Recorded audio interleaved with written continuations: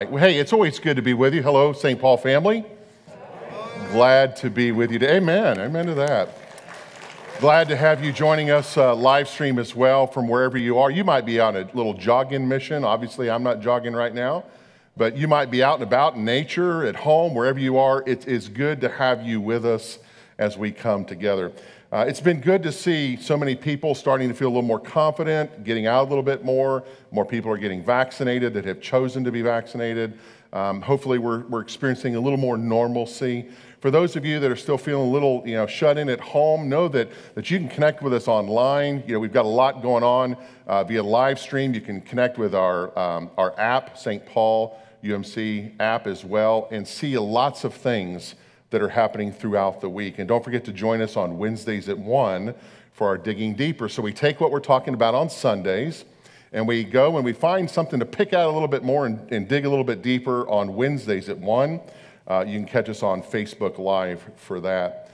Well, we've been in this series talking about Let's Talk. We've had a table as the center of our understanding that some of the greatest conversations in life come when we're sitting at a table, but it's a call back to the table. It's a call back to a conversation, and it reminds us that it's not just our table, it's God's table, and how appropriate that is today as we celebrate Holy Communion, amen? And we come together to see that. So I have the pleasure of ending our series with one about the tough questions. Now, we've been talking about different kinds of things. Last week, Pastor Pam talked about how we get out of the bubbles and how we make sure that all people are invited to the table and get out of our safety net and make sure that we're integrating and acting with other people that we don't even know, people that are outside of our little circles. And today, we're going to hammer at those tough questions. So no matter what room we walk into, my guess is that whatever room it is, in that room in your house or room in the workplace, or maybe it's outside at the golf course or whatever, there's going to be an elephant in it, okay? You know what that expression means, the elephant in the room? That's what we're going to talk about today. So that image that you're seeing, I want that to be kind of central to where we're going to happen here. It's conversations that we have. Like, let's say that we're having conversations with people that differ with us politically or theologically. That usually brings an elephant in the room, doesn't it? That uncomfortable feeling. Maybe you're somebody who's planning that trip soon back to get all of the family together. Those distant relatives, Cousin Eddie and all those kind of characters, And you know what it's like gathering all those people together. Some of those people you don't want to give that invitation to, but it's the right thing to do, so you do that. And that kind of that fractured family, that dysfunctions of your family come together. And then there's when you start talking, there's going to be an elephant in the room. And elephants are everywhere. They're in the halls of Congress. They're in church meetings. They're in church sidewalks. They happen in our homes. They happen in our schools. They happen in our communities and all the places where we are. The elephants are there. They're public elephants. They're private elephants. They're sacred elephants. They're not so sacred elephants. But everywhere we go, there's an elephant in the room. There's that thing that kind of hangs over us. It's what it kind of pulls at our gut, right? And we don't really want to talk about it. But we know that it's there, and we know that we can expect it. And I'm hoping today that we can have some opportunities, that I can give you some tools, take you through the scriptures, and help us to learn how to deal with those uncomfortable or those tough conversations as we finish this series, Let's Talk. Now, here's the good news. The good news is that Jesus provides us a way through this. Jesus gives us. See, Jesus not only forgives us once, not only forgives us twice, 30 times, 1,000 times, 1 billion times, infinite amount of times. So we know that the gospel tells us that when we get into these tough conversations, that Jesus sees us for where we are, and he saves us, but not only saves us from a salvation point of view, but he saves us in making fools of ourselves, so that when we're having these tough conversations, we know how to say the right thing, but more importantly, we know how to listen, and we know how to apply and be real. So at St. Paul, I like to say that we believe that Jesus' life and death and resurrection makes a difference, but that we're living proof that it makes a difference. Okay? So that's kind of the platform I want to lean off of today, kind of move us in this direction. But listen, when it comes to those elephants in the room, when it comes to those tough conversations, when it comes to those dysfunctional things that we're just not sure in our own lives or the lives of others, how we want to deal with that, let me tell you something. Jesus won't heal it unless we name it. Do you believe that?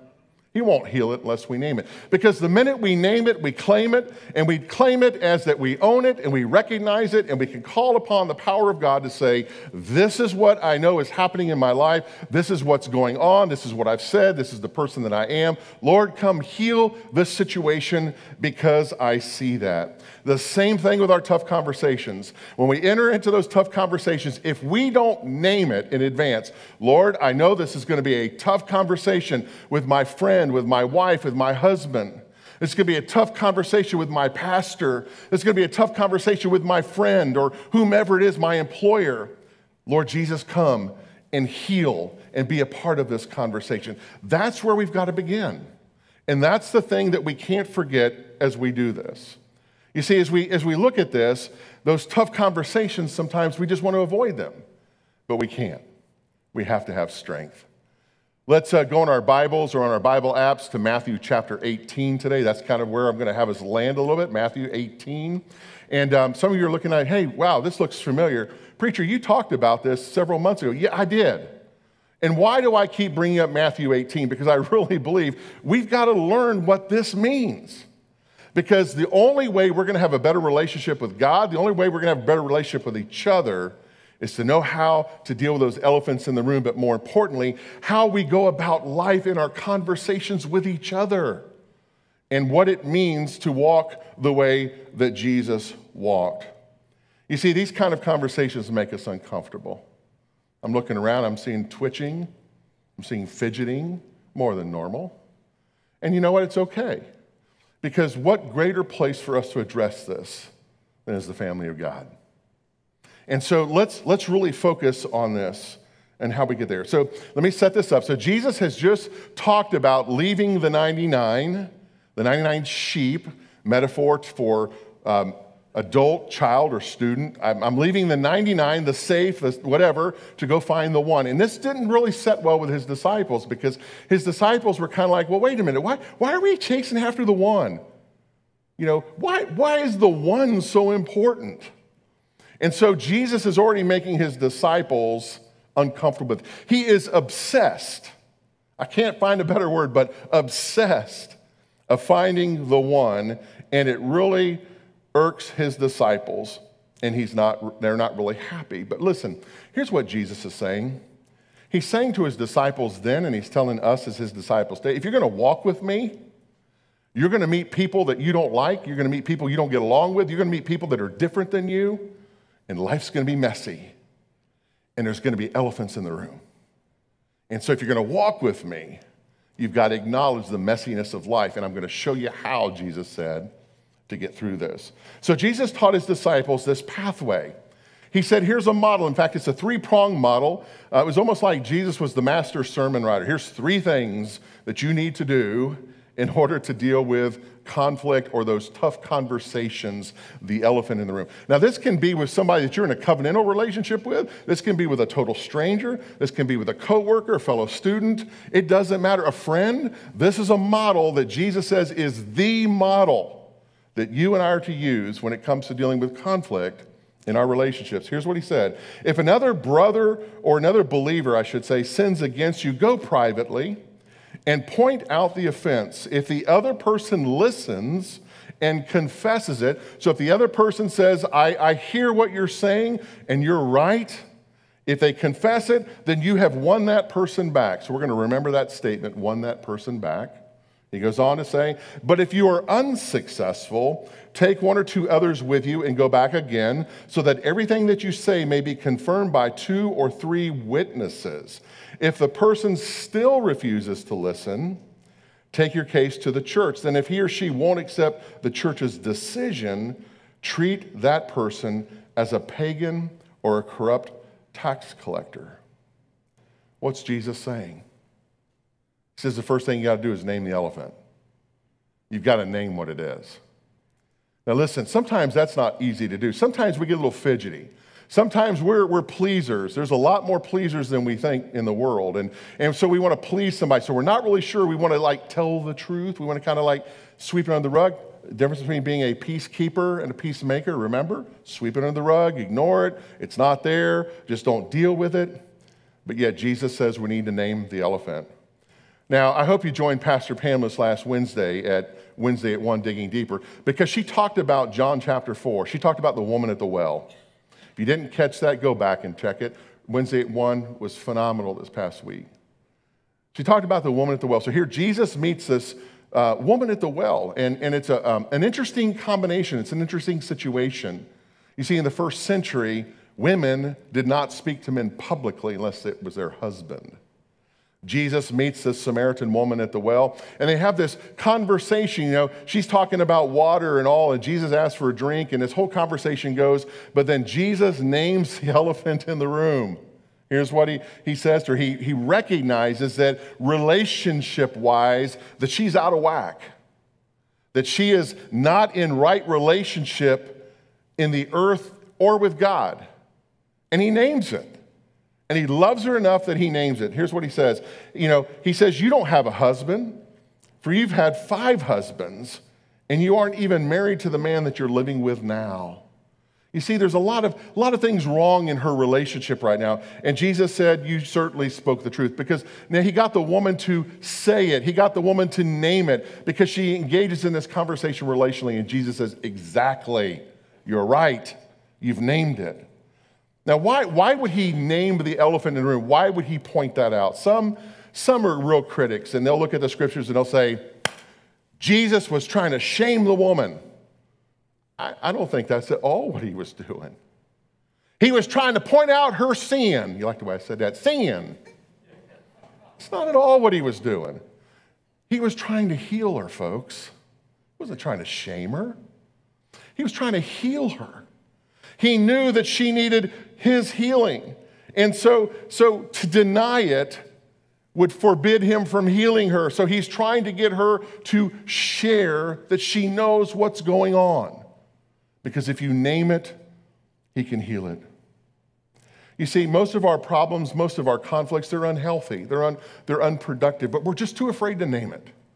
We're too afraid we're going to hurt somebody else's feelings. We're afraid they're not going to like us anymore if we're just honest with it. Jesus said time and again, don't do that. He says, name it. Listen to me. When someone has hurt you, when someone has said something that's hurtful, when someone has done something that's hurtful to you, you're not supposed to ignore it. In fact, what Jesus says to us is he says, you're supposed to deal with it. We're not supposed to go on Facebook and tell the world about it. We're not supposed to start calling up all of our friends on the phone and texting them and telling them, look what so-and-so did to me, and can you believe this and all of that. That's not at all what Jesus said. Jesus says we must have faith and we must have courage to go to one another and work the things out. Did you catch that? Faith and courage.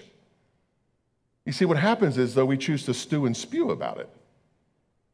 We want to like just gnaw on it like an old gristle to an old bad ribeye one-bone steak with lots of bone marrow that Joe had this weekend. Right, Joe? But that was a good one, though, wasn't it? Okay. We just want to just gnaw on it, and we just want to hold on to this anger and angst and everything that is. But I love what he says. He says, don't spend a lot of time worrying and wondering about it. He says, go quickly. Go quickly and come before your brother or sister and share. Here's what the Apostle Paul said. Paul said, go ahead and be angry. So anger is okay. Some of us are taught we're not allowed to get angry. No. We're allowed to get angry, but James would say, don't let our anger become sin. It's a big difference. He says, you will do well to be angry, but don't use your anger, Paul says, as fuel for revenge. Now that's the sin. I'm going to be angry and use it to get against you and bring about some revenge. And don't stay angry. I love that. Don't stay angry, Paul says. Don't go to bed angry. Don't give the devil that kind of foothold in your life. Wow. You ever just kind of like been upset at somebody and you just kind of like all day long, maybe a week, and what's it accomplishing? Nothing.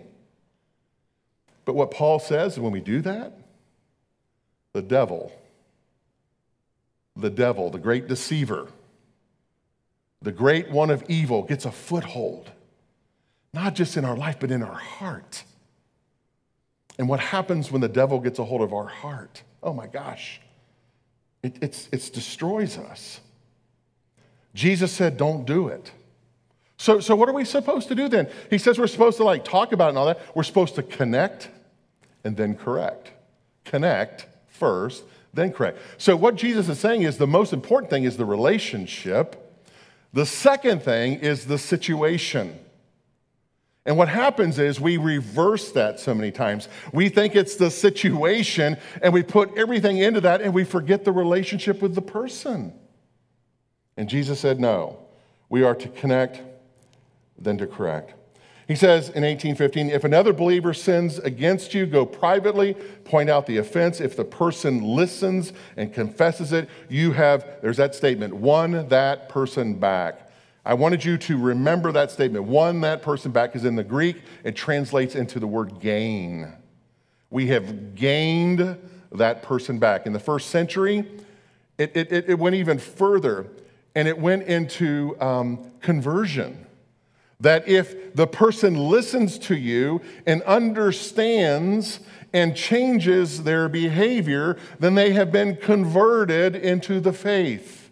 Do you see the power of going to the person and confronting? And the word confront means to come before them. Nathan and King David, one of my favorite stories of confronting.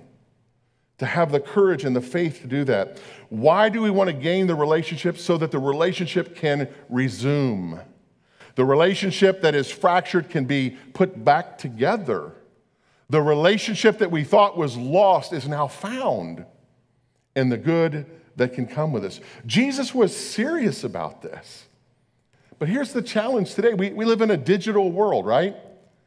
We do things digitally today. We fire off emails, text messages, tweets, Instagrams.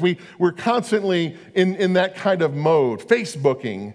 We're in a digital world. And we don't think twice about becoming keyboard crusaders, do we? We just fire off words that just trash and cut the knees off of folk right and left, and it doesn't even matter. We've lost the art. There it is, Doc, the art of relationships. And Jesus says there's a way to do this. We need to connect and then correct. So what happens if let's say Pastor Pam and I are out of whack. What happens if I go to her and she doesn't change her way because of something that I know is not right for her? I go to her privately and she's like, no, I'm not going to do it. So what does Jesus say? Jesus says that if you're unsuccessful, then take one or two others with you and go back again so that everything that you say may be confirmed by those 2 or 3 witnesses. Take 2 to 3 people with you. Now listen closely. He doesn't say take your BFF with you, best friend forever. He doesn't say take the person that's totally on your side and totally committed to whatever your agenda is and doesn't matter what the other person's about. He says take a godly person, take a wise person, take somebody who has a level-headed mind, who can hear the whole thing, their case and yours, and that person can help win over the situation. You see, we need to rethink this. We don't go to the other person just so that we can be right and prove that they're wrong. No. We go to them with one agenda. We want to restore this relationship. We want to regain a friend. We want to have a conversion experience for somebody. And that's the motivation, not to prove them right or wrong, or ourselves right or wrong, but to win them back into the favor of God. Bring 2 to 3 witnesses. Why does Jesus say that? Well, it goes back to the old laws of Moses and Deuteronomy. And what Deuteronomy said was that you couldn't just take somebody to trial or confront somebody in public with just one witness. In fact, what it says, you must not convict anyone of a crime, it says in Deuteronomy 19, on the testimony of only one witness. You can't do that. The facts of the case must be established by the testimony of 2 to 3 witnesses. Connecting and then correcting isn't about he said or she said. It's about restoration.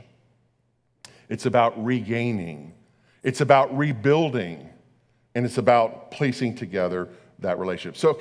So we go privately. That doesn't work. We take 2 to 3 godly people with us, not people who will tout solely our agenda. That doesn't work. Then what? It says if the person still refuses to listen, take your case to the church. Now, some people look at that and go like, finally, I can bring this person before hundreds and hundreds of persons and shame them in public. The scripture says that. And listen, there are people who take the scriptures and use it as a bully weapon. That's not at all what Jesus is saying here. Let's make sure we get this right.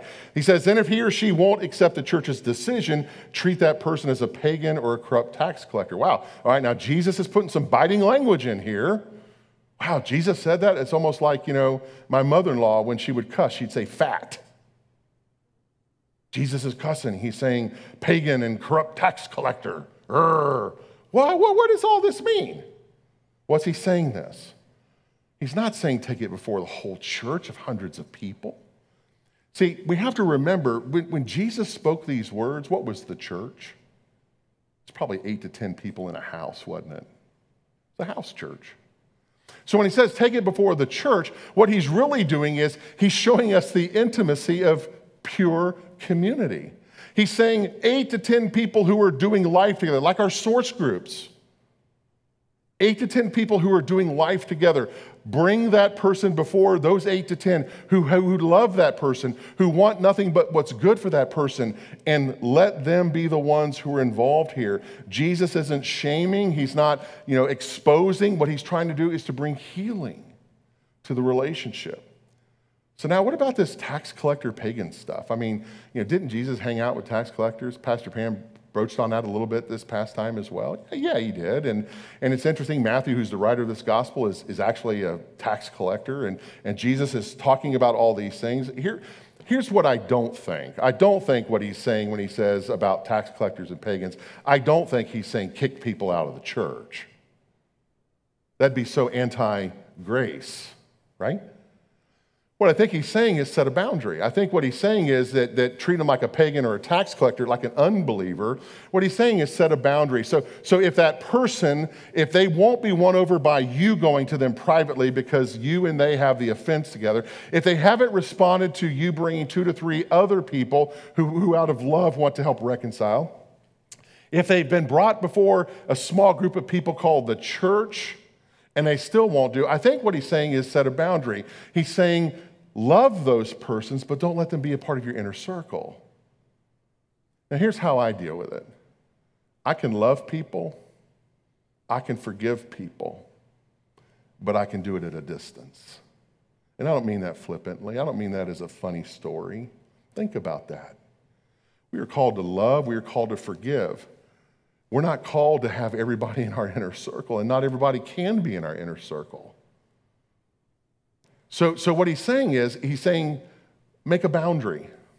Let that person know that as long as they're going to be under that behavior, as long as they're going to not confess their sin, as long as they are not going to want to reconcile with you, that you're going to forgive them, you're going to pray for them, you're going to love them, but they're not going to be a part of your inner circle until something changes.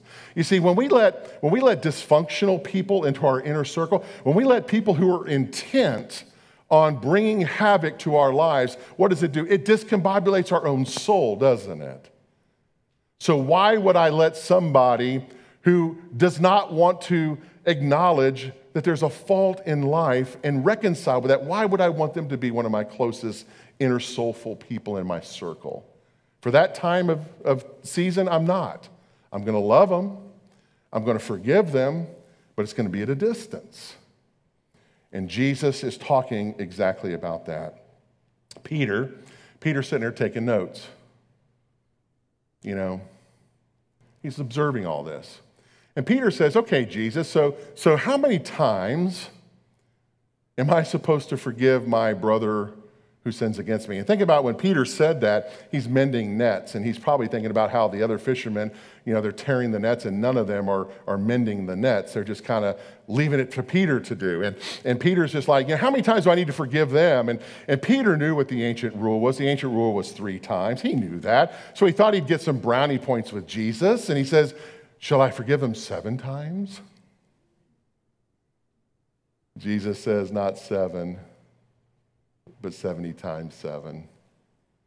Now, some people are doing math. Whoa, okay. It's not a literal number, guys. What it means is in an infinite amount of times, we are to offer forgiveness and never stop offering forgiveness. Can't be cheap grace. Cheap grace says, I forgive you, and then you're harboring a grudge. You can't do that. No, it has to be real.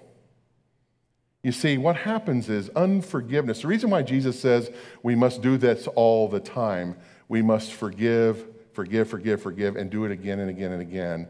You see, unforgiveness doesn't wound the offender. Unforgiveness wounds the offended. Because when we don't forgive, it eats at us. It holds us captive. We become a prisoner, and we can't be set free. So Jesus says, keep forgiving, keep connecting, because God is a deep healer. Jesus finished his teaching on conflict by saying, I tell you the truth, whatever you bind on heaven will be bound on earth, and whatever you forgive on or loose on heaven will be loosed on earth. He's going through this whole great teaching of all these things. But then he says this. He says, for where 2 or 3 come together in my name, there I'm in the midst. That's Matthew 18:20. Why is he talking about worship? Well, he's not. Sometimes we use that, where 2 or 3 are more gathered in his name, he is here in the midst. Why is Jesus saying those words in the middle of his conflict speech?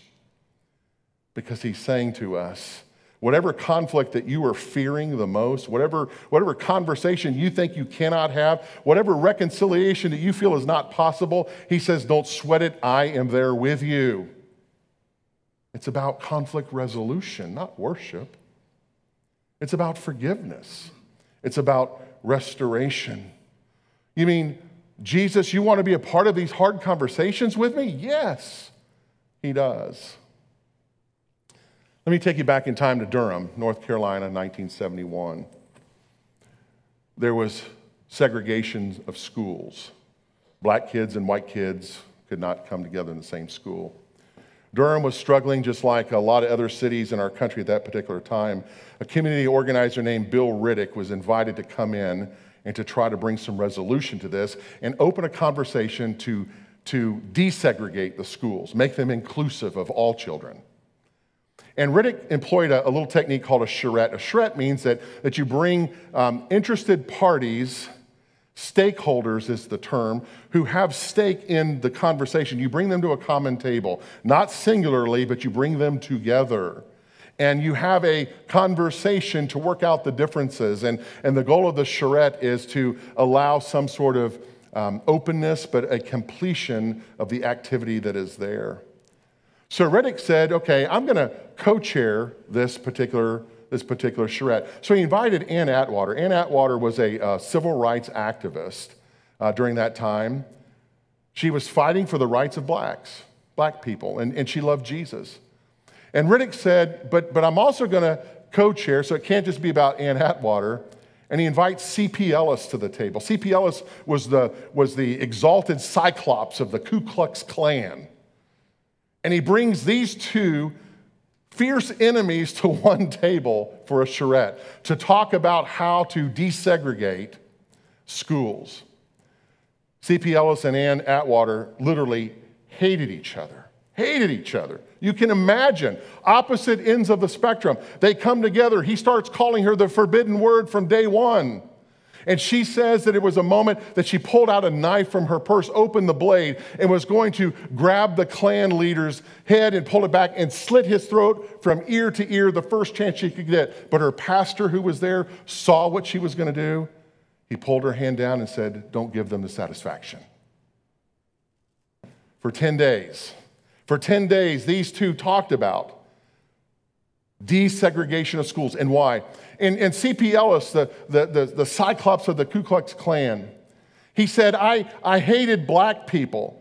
I hated integration. I didn't like demonstrations downtown, and I especially hate Ann Atwater's guts. That's a direct quote. Can you see the tension? Can you see the elephant in the room in this particular situation? They spent 10 days in a shred sorting through the differences, trying to find common ground, and at the end, something happened. A miracle. Ellis said, it finally came to me that I had more in common with poor black people than I did with white rich ones. Then the children of Durham came together, little black children, little white children. They came together and said, we want to go to school together. Make this happen.